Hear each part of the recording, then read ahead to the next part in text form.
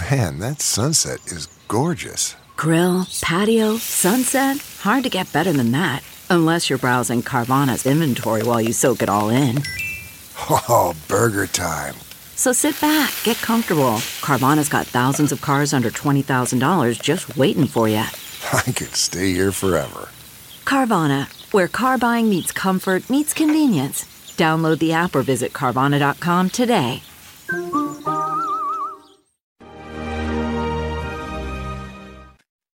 Hi, everyone. Good morning. Judge Andrew Napolitano here for Judging Freedom. Welcome back, my dear friends. I guess I'm sort of welcoming myself back and, more importantly, welcoming you back to Judging Freedom. Today is Monday, July 18, 2022. It's about 11:30 in the morning here on the East Coast of the United States. As you know, I was away for a couple of weeks, did do some podcasts. Two from a beach in Sardinia and one from a street corner in Zurich, Switzerland, to address which were the present burning issues of the day: the Supreme Court opinion invalidating Roe versus Wade, and the Supreme Court opinion recognizing the right of individuals to keep and to bear arms. Many of you responded very enthusiastically to those, and I deeply appreciate it. But I'm back home in New Jersey.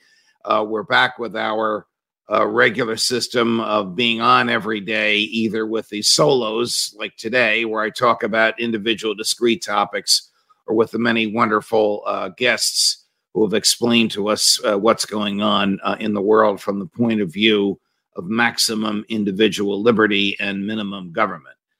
Minimum government, unfortunately, fails even at what a minimal government should do. The report of the Texas state legislature came out over the weekend on the failures in Uvalde, Texas. That's the place where the school was located, where 19 children and 2 teachers were slaughtered by a madman. Wow. You ready for this number? 376 police stood around doing nothing. Now, I'm not making the number up. 376. That's local, state, and federal. And the report of the Texas legislature identified problems which are apparent to all of us. The first is that all law enforcement failed.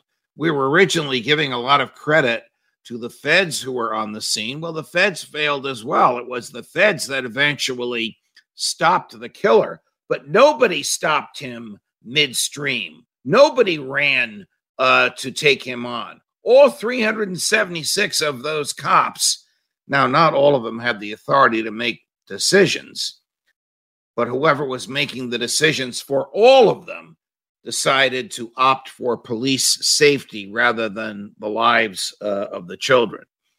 The second problem here is a lack of command. Nobody knew who was in charge.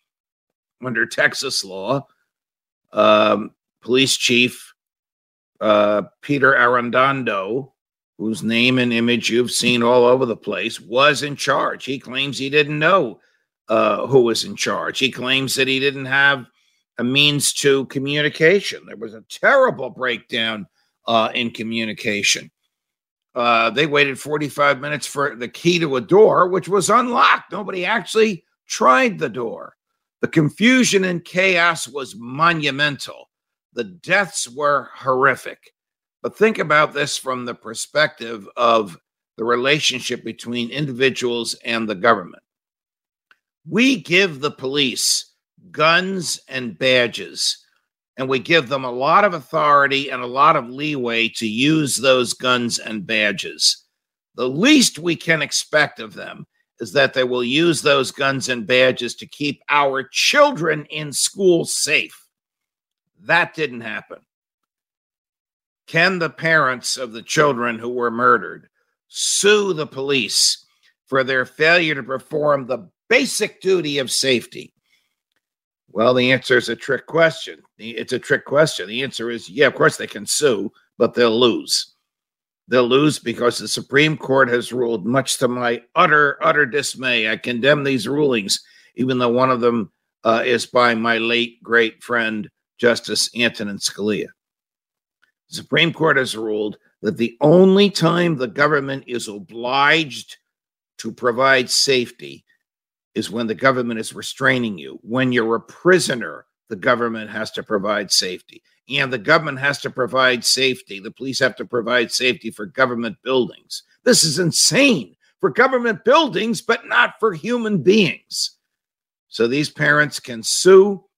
They'll lose because the Supreme Court has given the police such vast discretion that they can exercise their judgment to do nothing, literally nothing, and get away with it. Under these Supreme Court rulings, 10 police could stand around and watch somebody being raped, could watch a bank being robbed, could watch innocents being slaughtered and do nothing, and there is no cause of action, no legal recourse against the cops. That is reprehensible, and that needs to be changed. The police need to know that if they don't do their basic job, the reasons for which we give them a gun and a badge, the consequences to themselves personally will be catastrophic. How would a jury of 12 people in South Texas evaluate the behavior of the police? It would award huge judgments to the parents of the children who were slaughtered, particularly when you realize that this crazy shooter was shooting his gun outside the school before he even got in the school. He should have been taken out right then and there. Instead, the police waited 77 minutes. 376 cops waiting 77 minutes. Not acceptable in a free society. Judge Napolitano for Judging Freedom.